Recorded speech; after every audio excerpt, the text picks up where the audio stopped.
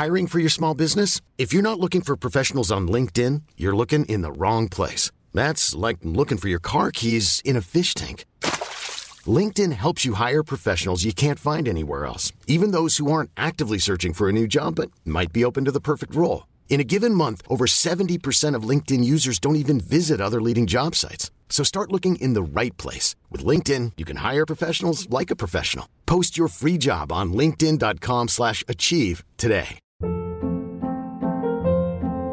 Hold up. What was that? Boring. No flavor. That was as bad as those leftovers you ate all week. Keke Palmer here. And it's time to say hello to something fresh and guilt-free. Hello Fresh. Jazz up dinner with pecan-crusted chicken or garlic butter shrimp scampi. Now that's music to my mouth. Hello Fresh. Let's get this dinner party started. Discover all the delicious possibilities at hellofresh.com.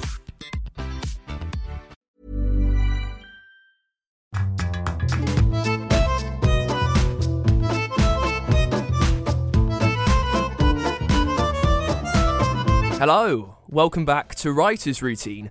This week, Sarah Pinborough is talking us through her average working day, which involves dogs, Netflix, and working about as much as she possibly can. Also, you can hear about the real-life cases that have inspired her new novel, and about the many, many books that she's written in a wide range of genres. You see, Sarah is prolific, even though, to be honest, she's not too keen to admit it. It's very much a novice's mistake to think in terms of word count. I remember someone saying to me years ago, prolific is not the best adjective necessarily for an author, if that's the only adjective people have for you. More outstanding bits of tips on the way with Sarah Pinborough. Stay there, she's here in this week's Writer's Routine. Yes, hello, my name's Dan Simpson, thanks for giving us a listen. This is the show where we take a little snoop inside the working day of an author to hear all the secrets and the tricks that they've learned along the way that has helped them get their story down. And now, before we get into it, let me very quickly remind you, if you are enjoying the show and if you're getting help from the authors, perhaps you've heard something that has really changed the way that you tell your story, well, you can say thanks to us for making it by leaving a review for Writer's Routine over on Apple Podcasts, if that's how you're listening. If that's not how you're listening, I don't know, maybe tell someone that you know that might be interested face to face. But if it is Apple Podcasts, head over to our show's page on there, drop us 5 stars and your name on there if you can. It really helps us out. Now this week, our guest is Sarah Pinborough. Just tremendously enthusiastic and energetic and ebullient company. Her new book is called Cross Her Heart. It's all about 3 women who are keeping secrets. Something big has happened. And if it comes out, just about everything will change for them. And as I said earlier, even though she's not keen to be defined by it, she is a prolific author. She's written across genres, horror, YA, sci-fi. She's published more than 20 novels. She's a Sunday Times and New York Times bestseller. She's written for the BBC, for Netflix. I could go on. And we talk about how she's managed that and why she's keen to explore different styles and genres. And recently she's enjoyed a lot of commercial and critical success. So we chat about why that is and what's changed in the way that people find her books. And you can also hear how getting a dog has completely altered the way that she tells stories. We'll get some of your writing tips in the middle as well after we dive into it with Sarah Pinborough. And it turns out that there are 2 places that she likes to write, in the bed and in the sitting room. And on hearing that, I wondered if she's ever tried to make things more professional. I don't know, perhaps build a study, something like that. I always think I should have a study, and then I set one up and my iMac would be on there and it all look really writery, like people's rooms are supposed to look, and then I get up, get my MacBook out and think, I'll just go and sit on the sofa with a cup of tea and write there. So there's no study element at all. I'm not one of those people that needs an environment, Well, so what little stuff is there in your environment then? So bookshelves, is there anything adorning the walls?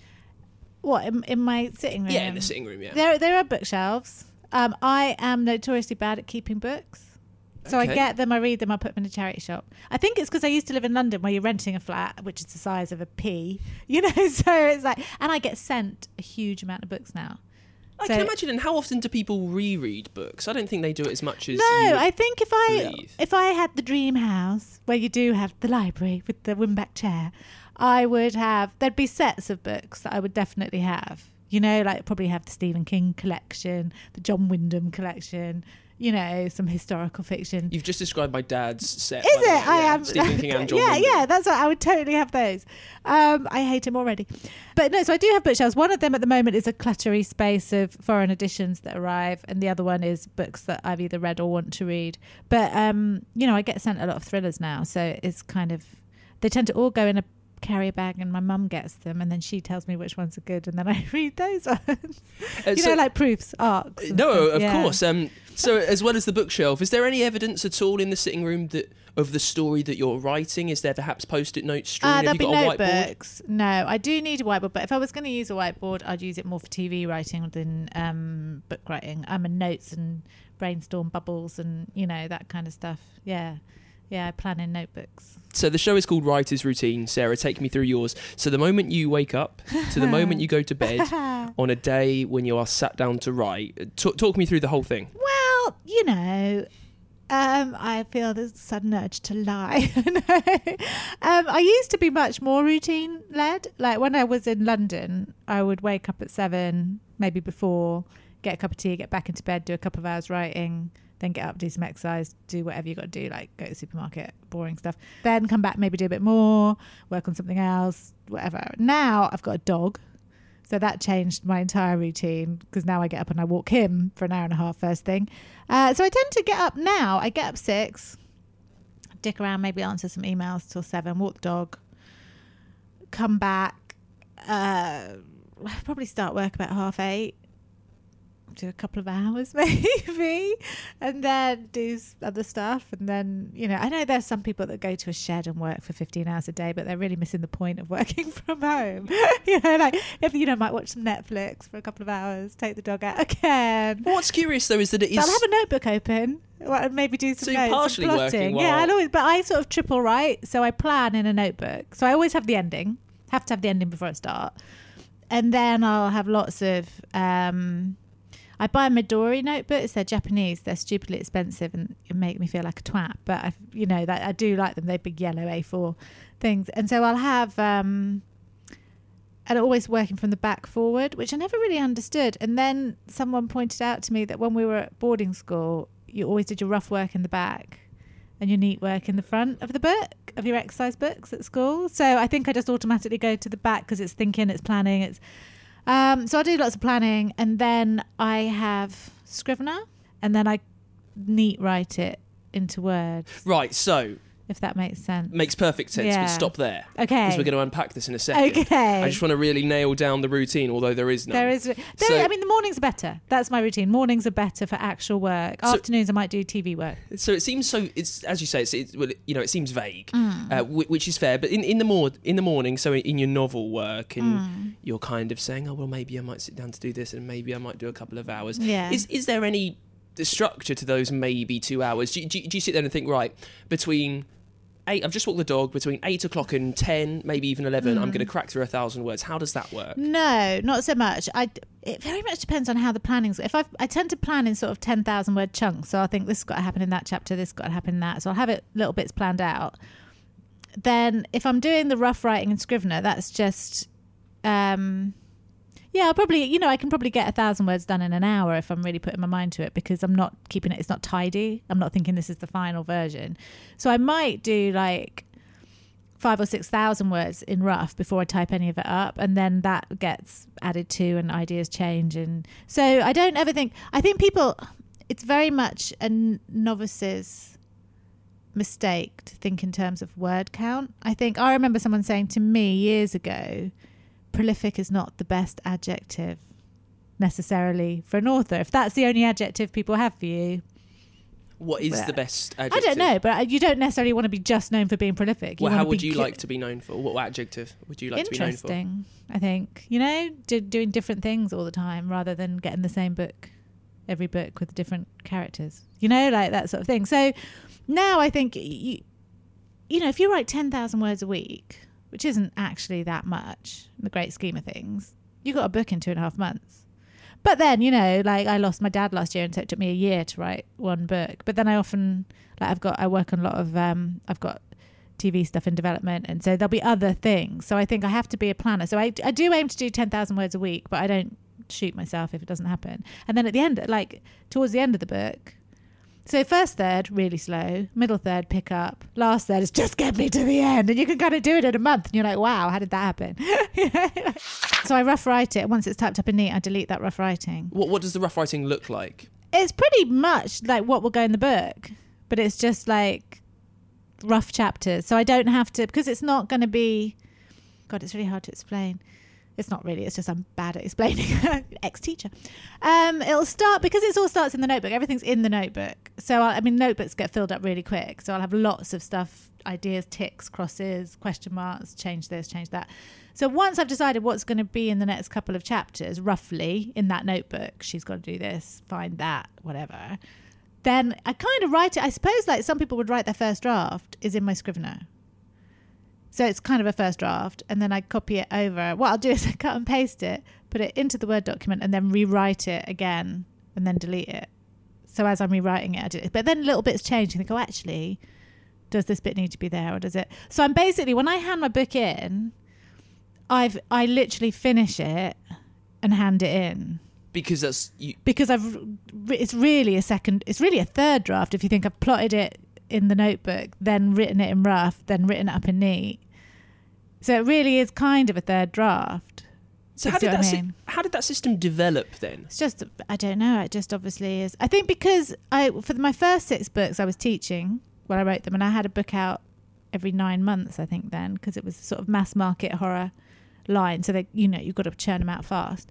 And so I think it's, if you're working on more than one thing at a time, like there were times when I was doing 2 books a year, switching between trilogies. So you need to have your planning pretty solid. And so I do quite like, so for example, I've got a TV show in development with UK TV. So, and Duchess Street Productions. And UK TV have just paid to write the second episode before they decide whether they're going to make the whole series. So often you write the first episode and they go, oh yeah, we love it, but we're not going to make it. But so we're really moving closer. So it's quite exciting. But it'll mean that I'll have to take a pause from the book stuff, or at least work on both at the same time while I'm planning and writing episode 2. So if you're doing more than 2 things, I think it's really important that your planning is quite well structured. So if I was in the middle of a book now, which I'm not, I'm about to start one, but if I was in the middle, if I thought, right, I'm going to have to stop for a week, really think about this treatment, I would make sure that my next sort of 5 chapters were at least planned out in my notebook, like little bubbles of what's going to happen in the next 10,000 words, so that when I came back to it, I had stuff there and think, oh, okay, I can get straight back into this. I know what's happening now, so I don't forget it. Does that make sense? Makes perfect sense. Well, then that slightly confuses me in the fact that, as we've said earlier on, is that there is not much of a routine. It's like, no, there isn't a routine, but I am a workaholic. So I'm always working to some extent or the other. So I might have Netflix on, but I'll be also doodling in my notebook, or I've now got a boyfriend and a dog, and I find it really distracting. They're really nice, but it's quite hard work, because you're trying to I have to stop work at 6. So how much, if you're writing across both novels and telly in a day, how many hours would you say that you are busy, head down, bashing away at a laptop throughout the whole day? Oh, it depends. I mean, with a book, I'd probably say 2 or 3. If you're doing a script, you can actually, I think scripts are somehow more all-consuming. I always think a novel's like a marriage and a script is like an affair, because it's fast, and obviously getting a script to a point of where everyone's happy with it can take as long as a flipping book. But that initial stage, you can write a 55-page episode in 2 weeks if you've got it all planned out. So you're kind of chasing the end at the start, if you know what I mean. So it can be quite. You can end up doing 5-6 hours on a screenplay in a way that you wouldn't necessarily with a book, because you're getting through your pages and it's kind of, okay, we're getting there. But you're more likely to have to rewrite the whole thing at the end than you will with the book. It's the first draft of a screenplay is like, this is what you do wrong. First draft of a book you hope is getting everything locked into place. So with a screenplay I do more hours. With a book, Steve Erickson, the fantasy writer who writes those enormous books, like the 10-book series, and they're all like 55,000 words per chapter kind of thing. He said to me once, he wrote 2 hours in the morning, 2 hours in the afternoon, and does a book a year. So it's just focus, isn't it, and how fast you write. I know I'm not a literary writer. So I think there are some people who maybe labour over every single sentence. I'm kind of like, where's the story? Because I think you could still write serious fiction and be a literary writer. I think it's stylistic, isn't it? Whether someone's literary or not. Like I look at Alan Parks, his sort of noir Glasgow, but they're quite literary, but they are serious fiction. It's got the same characters in it. But I think, I just mean, it depends. I think some people consider their writing art. I don't. I consider it entertainment. The last question about your writing day will be, having talked me through how you have to plan and plot quite strictly. Yeah, because I you've got can't so many face it. I things. tried once in The Death House because it wasn't a very plot-heavy book. It was much more character-driven. I thought, I'm going to try to be like these people who just write the book. These pantsers, yeah. Yeah, and I literally just stared at the blank page. Like, I don't know. I don't know what happens here. I haven't thought about it. So there must be... So I think as a writer, you seem to be quite analytical. Is there anything that in your day, apart from a cup of tea and maybe Netflix on in the background... and then some wine at the end of it. Is there anything that does help you get through the day that maybe you think is just to you? Is there any idiosyncrasy, perhaps a piece of music that you need on in the background, aside from your notebook, maybe a certain time of day? No, I mean, mornings definitely. Like if I'm writing, if I'm getting towards the end of a book... Or actually at the beginning, I do like to wake up quite early, like 5:36, and when the world is silent and Twitter's not woken up and Facebook isn't screaming about whatever, and just get like even 500 words done. Because then I think, okay, I can get up and walk the dog. I've started the working day, you know, and where I walk the dog is quite social, so you're chatting. So it's not, your brain's not always thinking about work, whereas it always used to be. What I love about it is that you meet such a cross-section of people that you wouldn't meet in your day-to-day life. Because I do think once you leave school, really, you I guess it's a bit like the Brexit divide, north-south. You tend to stick to your tribe, as it were. You know, like if you're working in publishing and living in Shoreditch, you're going to have a very different sort of viewpoint from someone, you know, living, I don't know, up north working in a factory. There's going to be, so you...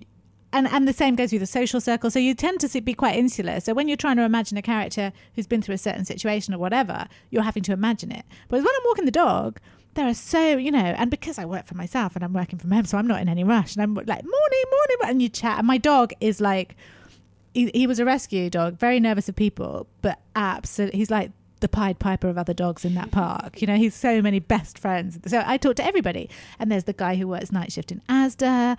There's, a woman who's just given up some power job to walk dogs for a living. There's, a very good friend I made who very sadly, I mean, she's been a character study because, she lost, her child died very young and it was very sudden, and then divorce followed. And if I was writing a character who'd been through that, they would not be anywhere near as tough and together and funny and as this woman is, So I think you get an insight into different situations and how people react to different situations that you wouldn't necessarily make up yourself. It's made me reevaluate how I create characters, because people are so much more unpredictable than we imagine them to be.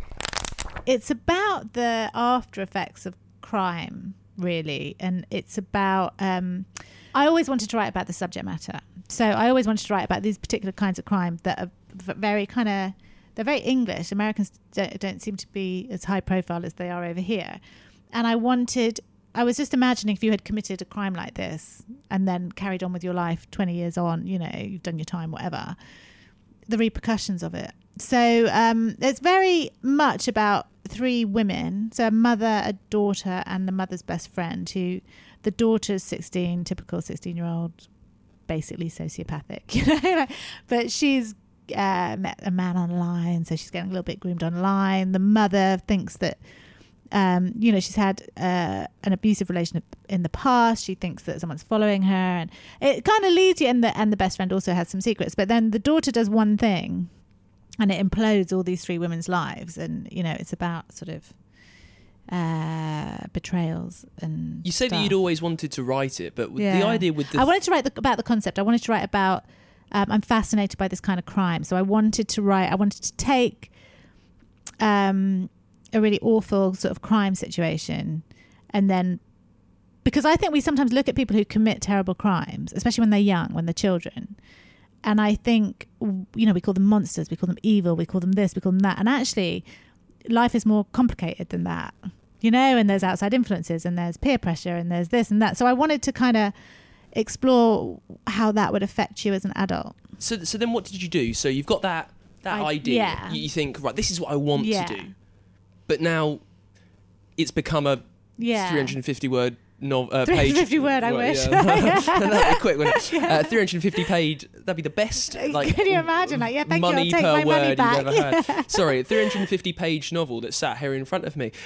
How did you take that desire of you wanting to write a novel about this concept, but flesh it out into 3 characters and a story? How does that work? Well, I mean, I don't know. I guess it's hard because you kind of do it without thinking about it, really. She says that's not selling myself well. I did think about it. Obviously, I had to write another thriller and a female-led thriller. And I think because Behind Her Eyes is very much about women in conflict to a certain extent. I'm also fascinated by female friendships because I was at an all-girls boarding school for 8 years. When I was 8. And the friendships you form in that time is so intense. And then, you know, so when you're 8 or 9, your best friend is absolutely everything. When you're 12, 13, they are still, you know, like it's even more intense. It's almost like, it's kind of a romantic almost, you know, people get so close. And then when you start hitting 16, 17, 18, the competition comes in a bit. And only when you hit about 35 do you think, that was all a waste of time. You know, all that conditioning to be, you know, I've got to be clever, I've got to be prettier, I've got to be this. It's about getting male attention. And then once you get over 35, you think, well, that was pointless. I should have been helping all these women, or, you know, like it should be. So I was kind of, so you've got the teenager. So she's got a group of friends, very tight group of friends. She's in a swimming team and, you know, and they've got all these little fractious things happening and are mistrustful of each other while being absolutely codependent. I guess the question is, why is this centering... it's really hard for you to answer. I understand without you giving away the plot. I know, it's terrible. I should have thought about this before I wrote it. Well, that's fine. Why is this not your standard cut and dry single protagonist story? Why is it about the 3 women? Well, it's actually about 4 because there's also a childhood best friend that rears her ugly head, I guess. Like, was that a conscious decision? Did you sit there and think, I could make this more interesting than that? Yeah, obviously. I mean, otherwise you're writing a different kind of crime novel. I wanted to write twisty thriller that had some heart. It definitely has an emotional punch. And I wanted to write about women. You know, I think there's, you know, I didn't want to write, there's no man comes in to save the day. This is all about, you know, the female dynamic, because the older I get, the more I am interested in. I see my friends, you know, working, raising children, and they still do all the home jobs, you know, that men don't do. Like, I've seen them say, like, oh, yeah, they've finished work at 6. Like, a friend of mine's really high powered in Sainsbury's Argos, and she still puts the freaking sports kits together because her husband wouldn't know. And I'm like, well, just show him. Yeah, because obviously I don't have kids. So I wanted to, I wanted it to be about female. An American reviewer called it quite a feminist novel, so I'm quite pleased with that because I think it needs to stop being a dirty word. Hey, it's Danny Pellegrino from Everything Iconic.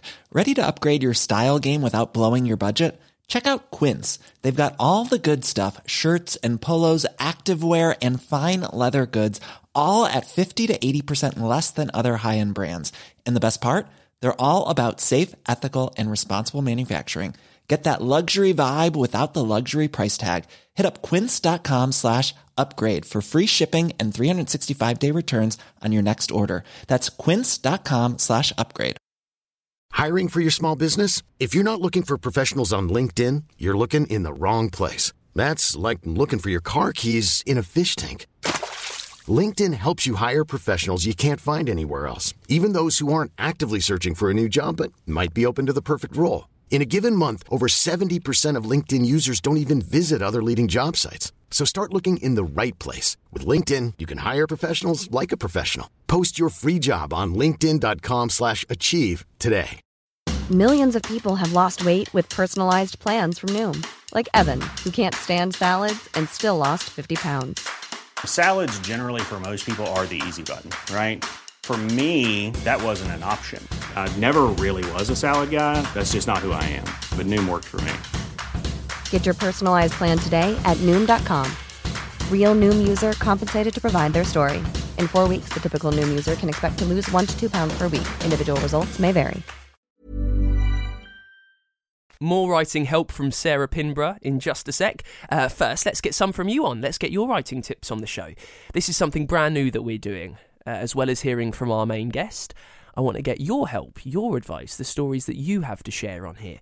Because if you've done something that has completely changed the way that you work, that's been really useful, maybe like a little tweak that's just improved your day, helped you get stuff down, it's made everything click into place, well, I'd love to hear it. If you could share it with me, I'll tell everyone else. Fire it over to us at writersroutine.com. Let's see, this is from Lee. Hello, Lee, in Manchester, who says, mix up the environment. This is quite a novel one. A novel, forgive the pun. A novel one, actually. Lee says, sometimes I like to write at home, sometimes outside, sometimes in a cafe. And by switching up what's around me, I get inspired. And it makes sure the only thing that's a constant is the story that I'm trying to tell. I can, by switching up everything else, I can focus solely on that. I kind of get that, Lee, but I'll be honest, I've got way too little attention span to start with it. If I ended up moving things around, I would get distracted by everything. Still, I'm glad it works for you. Thanks for sharing. Let's see what else. Marie in Houston, Texas. Hello, Marie, who pretty much says the opposite of Lee. In terms of making yourself open, Marie says, headphones are the trick. Stick on a film score, put your headphones on, plug yourself in, take yourself away, close yourself off, lock yourself away with just the writing. Don't let the distraction present itself. Don't let it be there. Don't be distracted. See, kind of the opposite of Lee, really. And finally, to Joe near Warwick, who says, it's simple. Doesn't need dressing up.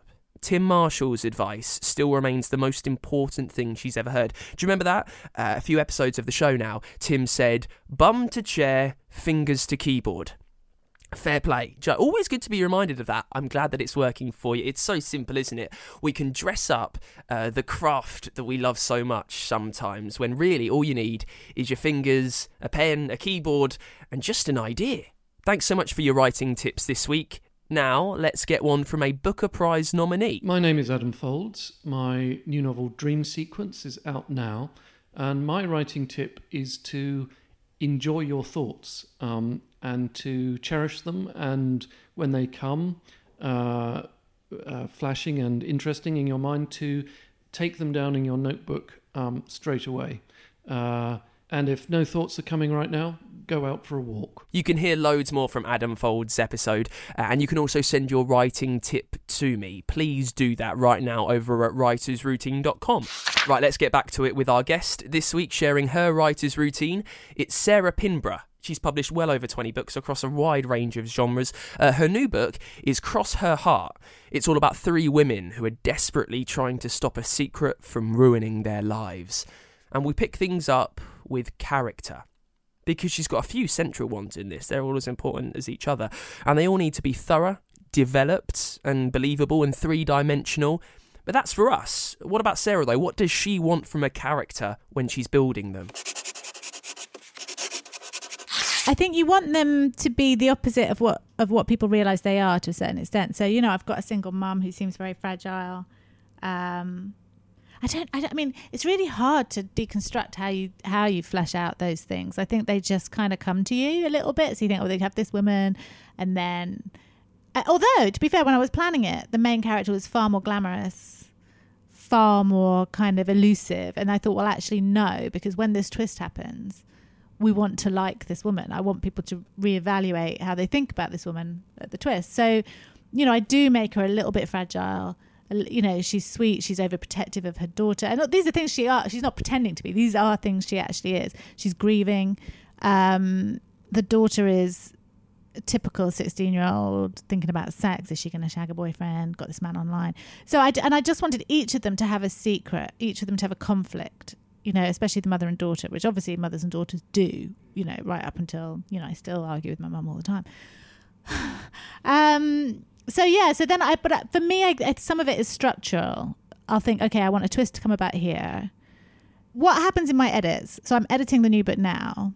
And because my plots are very complex, often in the edit, most of the notes are can we make this character more likable, or can we flesh her out a bit, or why does she... So often my characters in my planning are serving the function of driving the plot to a certain extent, and then afterwards I have to make them more engaging, if you know what I mean. Your plots are quite complex, and we've already gone through the 3-tiered system of rough guides in the back of a notebook, Scrivener, then on Word. And when the reveals hit, for me, is really important. You know, like I've stopped. When I was writing this, I couldn't write the last 30,000 words because I needed to figure out exactly when the little reveals would come, if they were coming too soon or too late. What tells you that they are coming too soon or too late? Just feels awfully wrong. I don't know. I'm like, that's not right. That's too much. The reader's not... You just need to get to the point where just before the reader gets it. Do you know what I mean? So that they can get it, but you just get there first almost. So and then they go like, oh, I see, that happened. Or when you are writing, so you are thinking very much about the reader during all of this. You're not. It seems like you're not an author who, you know, is telling this story because they've always had the desire to get it out there. Do you know what I write? This book was my 25th book. I've just finished my 26th book. If every story I had was, oh my God, this has been fermenting in my soul, you know, like you don't. I mean, when it becomes a career, like you start thinking about the next book when you're towards the last third of the one you're on, and you have the panic about ideas, and you have to get your bookmarks of newspaper articles and try and find something that you suddenly think, oh, actually, if I take that from there and that from there and turn it on its head, that could be quite interesting. So no, I think maybe first time novelists, it's a story that's fermented, and maybe, you know, people who write more emotionally or literarily or whatever. But no, I think so yeah, you do want the reader to, because this, you know, I've been paid to write this so people can read it. So, you know, it's not, I think it's quite arrogant to only think of yourself. I do in terms of the story. I think this is a story I want to tell, but once I'm telling it, I have to think in terms of the reader to a certain extent. Have I lied to them? I don't want to lie to them. I've got to hide the truth in a way that when it comes out, they'll be like, oh yeah, of course. You know, so for me, and I think screenplay writing is been really useful for structure, because it's screenplays are so structure. If you get the structure wrong on a screenplay, everything falls apart. How much did you know about the story before you sat down to write it? Well, because I based it very much on a real case, I knew roughly who my baddie was going to be. I knew the background story that had to come out. I had the ending. And it's a story about redemption, so I wanted everybody to come away, you know, having been sort of cleansed, sort of thing. But structure, I mean, obviously you add twists in as you go. You know what your main one is, and I knew I didn't want it to be at the end, because Behind Her Eyes there was a big twist at the end. So I thought, no, I want this to hit quite early on. And then it was like, well, give people a little time to recover from that, then hit them with something else, and then a little recover from that, hit them with something else. So I just want people to constantly be thinking, oh Jesus, oh God, what? Do you know what these twists will be? You said you know what the big one's going to be right at the end. Yeah, no, I normally have them in the notebook. Because I mean, it's not just as, you know, there'll be pages in the notebook where I've put like, sometimes I have a double page and I'll have lines down and I'll have the characters' names on the top, and then I'll sort of put the beats that I want to hit with each character roughly, and then think, okay, well, that's got to come before that, that's got to come before that, so I've kind of plotted it out quite thoroughly. As you said, you've just written your 26th book. Yeah. And we've already mentioned your first 6 or so were written as you were a teacher. Yeah. If you can, how has the process of structuring, the process of plotting changed through the 26 books? So the first book that you published would have been The Hidden? Yeah. I have Google, you see. Yeah. Have Google, can travel. How would that have been plotted and planned? I had a notebook. Well, actually, I had written the opening 4 or 5 pages of that and then just put them in a file. And this was in the old days when you had to print them out, and, you know, it was in the file of paper. That I'd done like 2 years before I started writing the book. And then I was living in Devon, and I was going through some old files, and I found it, and I just thought, oh, that could be the start of something. And then just started to sort of get my idea together around it. But yeah, I don't think much has changed in my planning and the way I do it. It's pretty much went straight to like notebooks, sketching bits out, rough writing up. I see a lot of writers who do an awful lot of touring and events and stuff. And I always thought I would like that part of it, but I don't overly. I quite like to pop along for one night, have dinner with some friends, do your panel and then go, you know. But I see people and they do all the literary events and I don't understand how they can write like that. I do need quiet. I'm quite a routine-led person, I think. You know, like I do quite like that I walk the dog at these times.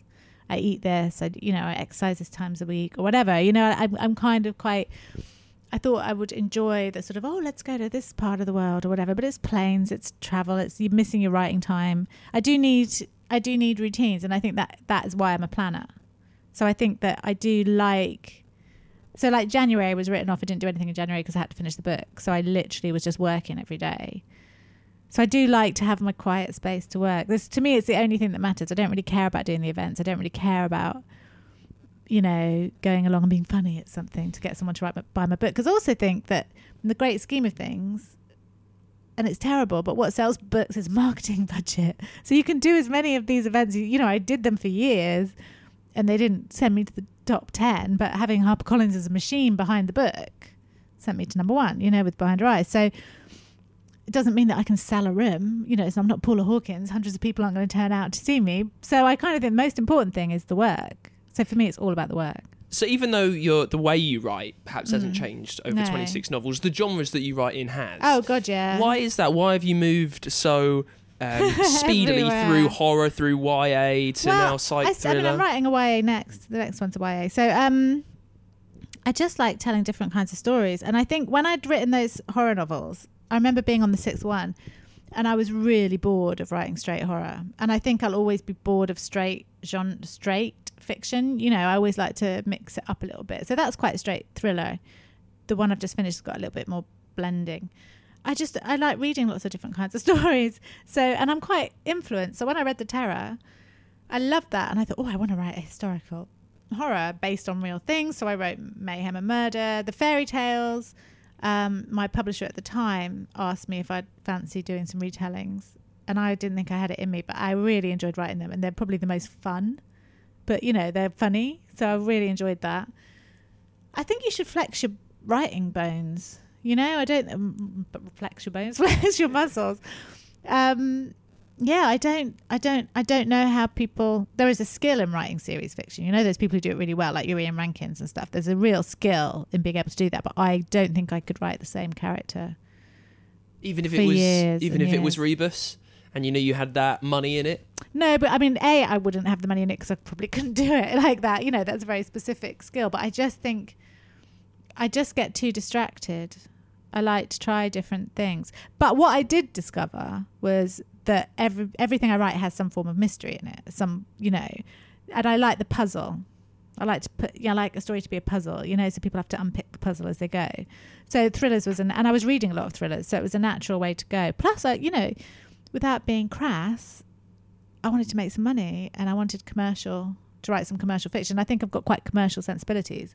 So when I first planned Behind Her Eyes, when Natasha Barden from Harper came to say, we want to publish you, they were going to publish me under the Voyager list, which is the sci-fi fantasy list, because obviously that was my background.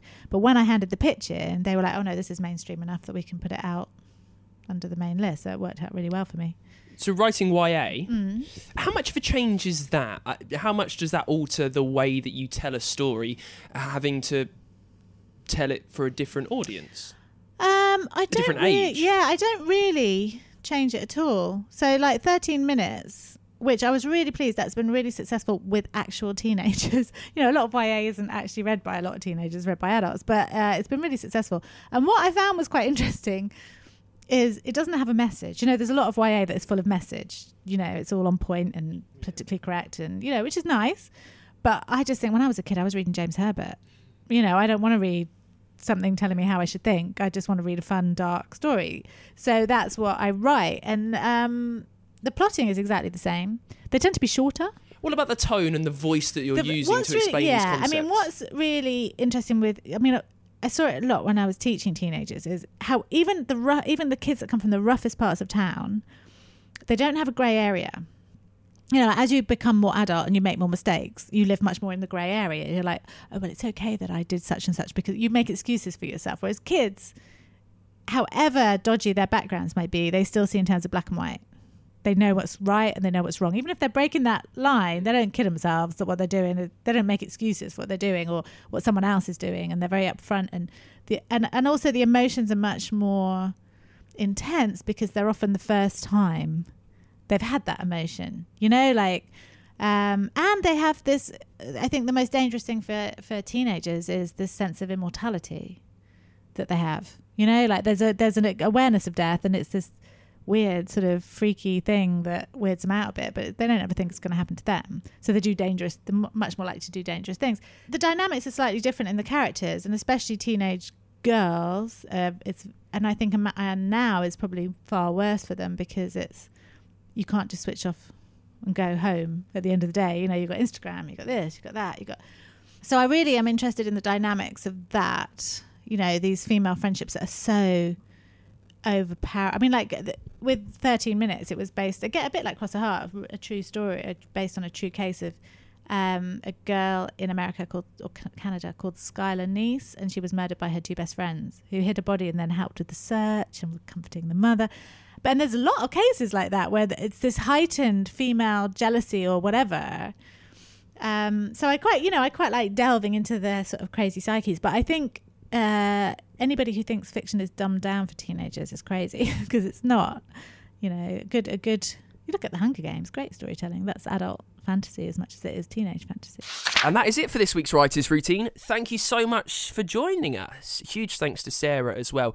You can find out loads more about her extensive work on the website writersroutine.com. While you're there, do us a favour, click the contact page. Takes 2 seconds. Send your writing tip, please. Something that helps you get your story down. I can share it with everyone else who might need that help. And remember, if you listen to us over on Apple Podcasts, I'd love for you to subscribe to the show and leave us a review if you can. It helps out with that chart. It means that people who need the advice from our authors can find the advice from our authors. And I kind of like to think, you know, we're all in this struggling black hole together, and the more people that can find us and can get help, the better, really. So leave us a review if you can. Now, next week we're talking to the hugely successful thriller writer Callie Taylor. I can't wait for it. It's going to be a lot of fun. Make sure you don't miss it next week right here on Writer's Routine.